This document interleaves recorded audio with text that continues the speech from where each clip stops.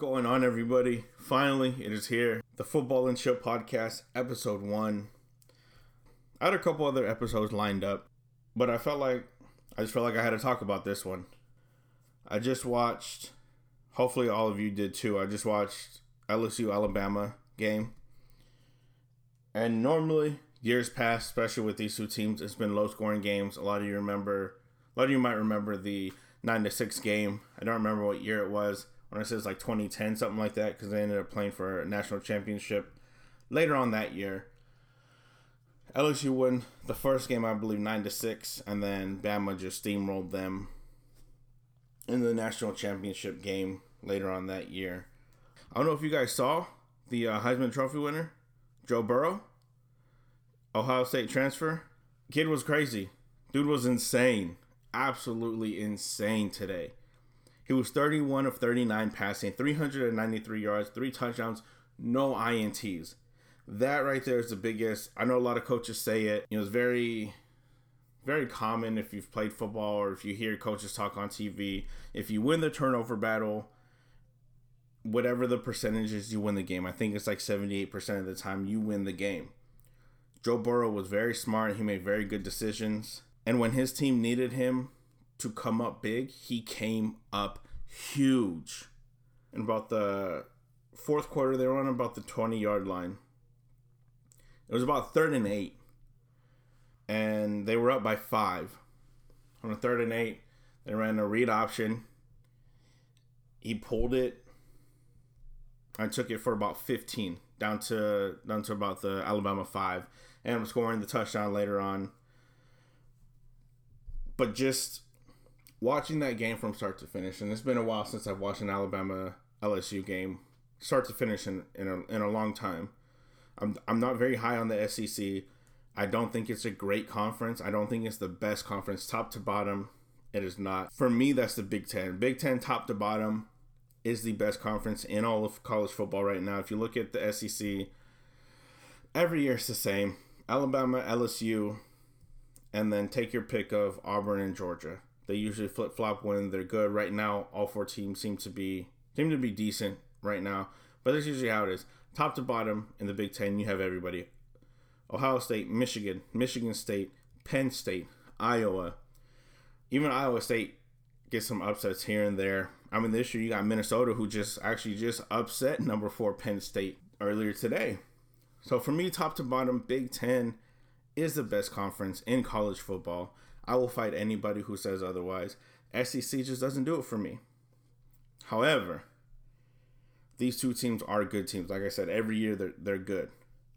So with Joe Burrow playing the way he did today, basically winning himself a Heisman, barring anything crazy throughout the rest of the regular season, I would say he's as much of a lock as anybody to win the Heisman, especially now that Chase Young is suspended for that ridiculousness that I'm not even going to get into, because that in and of itself is mind-boggling. I might save that for next week. I don't know, but when I heard about that, I was dumbfounded. First, I heard he got into it. Something about the NCAA. Has whatever infractions he has. And then it came out that he took a loan out from a family friend. And right now, we have to take his word. We have to take it at face value that it was a family friend, not a air quote family friend, a family friend of the family, with that family being Ohio State or whatever agent he has lined up when he turns pro at the end of the season. With him out, Joe Burrow, clear number 1 front runner to win the Heisman. Jalen Hurts with that loss to Kansas State last week, it really hurt his chances. I mean, if Jalen Hurts wants to come from behind and steal the Heisman, he would have to have average about 500 yards the next 3 or 4 games. 37 touchdowns the rest of the season. It's not going to happen. Especially if Joe Burrow keeps playing at the level that he's playing and LSU continues to win and is in the discussion, in the conversation for a national championship, which I think they will be. To me, they're the number 1 team in the country. Over Ohio State. Ohio State is a close second. Don't get me wrong. They're a close second. But right now, just what I've seen throughout the season, they've beat 4 top 10 teams this year. Given Texas isn't even ranked anymore, so that one doesn't hold as much weight. But still, you beat 4 top 10 teams in one season. How are you not the number 1 team in the country? I don't know. But that's why I'm not on the playoff committee. Because I don't think like them, apparently. But Joe Burrow wasn't the only highlight of the game. He didn't carry this team by himself. He actually had a little bit of help. Clyde Edwards-Helaire, I think is how you pronounce his name. I don't know.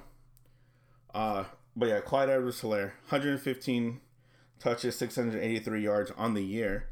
Just in today's game alone, he had 20 touches, 103 rushing yards, averaged over 5 yards per carry.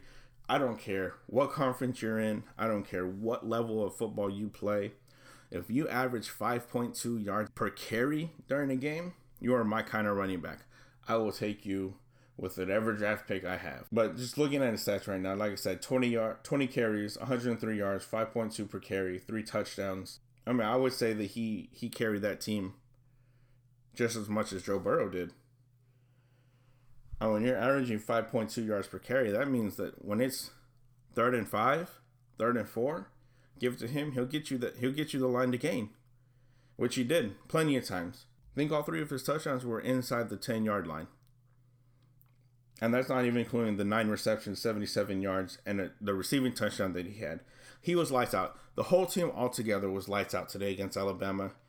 Alabama's on the down year. Tua, all you Alabama fans, I hear you. Tua, bum ankle. I get it. But Tua was still able to put up the numbers that he did. If you're going to make that excuse, if you're going to use the injury as an excuse, he shouldn't have played to begin with. And I know he's not making the excuse because he's not that kind of player. Nick Saban is not making that excuse because he is not that kind of coach. So Alabama fans, listen, I get it. I do. Bum ankle. Even after the game, he was limping. I think he might have embellished a little bit because he lost. But I'm not downplaying his ankle injury at all. But he still went 21 of 40, threw for 418 yards, 4 touchdowns. Yeah, he had that 1 pick. Overall, he played well. He played great, actually. Any other team had these numbers against any other team, he would have won. But he picked the wrong team to do this against. He went up against Joe Burrow, Ed Orgeron, and that nasty LSU defense, which, I mean, the defense still gave up 41 points. One of those touchdowns was on Tua did like this. He clapped for the snap. Obviously, a lot of teams do it. They clap. Nobody moves. The team will look to the sideline for the play. As the entire team, including LSU, looking at the sideline for the play, he clapped again to snap the ball. Dude got burnt. I saw that. I thought that was extremely clever. I like that play.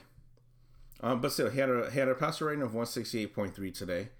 Like I said, 52.5 completion percentage. He played great. He really did. But just Joe Burrow played better.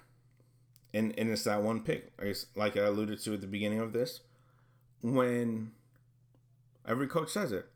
When you win the turnover battle, whatever percentage, I'm going to make up a number, 78%, you win the game. And that's what happened. LSU won the turnover battle by 1. Actually, by 2. He had the 1 pick and then the 1 fumble early in the game. And Alabama still only lost by 5. So overall, this was one of the best games I've seen in a really long time. Not just Alabama, LSU, but just overall college football games. This game, I'm just talking recent memory. This game, Ohio State, Penn State, when I think they were 2-4, 4-6, back in I think 2018. Obviously, Alabama, Georgia national championship game, the birth of Tua. That was a crazy game. So, with everything considered in today, with the college football playoff committee, this is the first weekend of football since the rankings came out. Just sitting back and watching the game itself was amazing. It was a great game. Probably the top 2 Heisman vote getters when it comes down to it, because Jalen Hurts has that bad loss to Kansas State.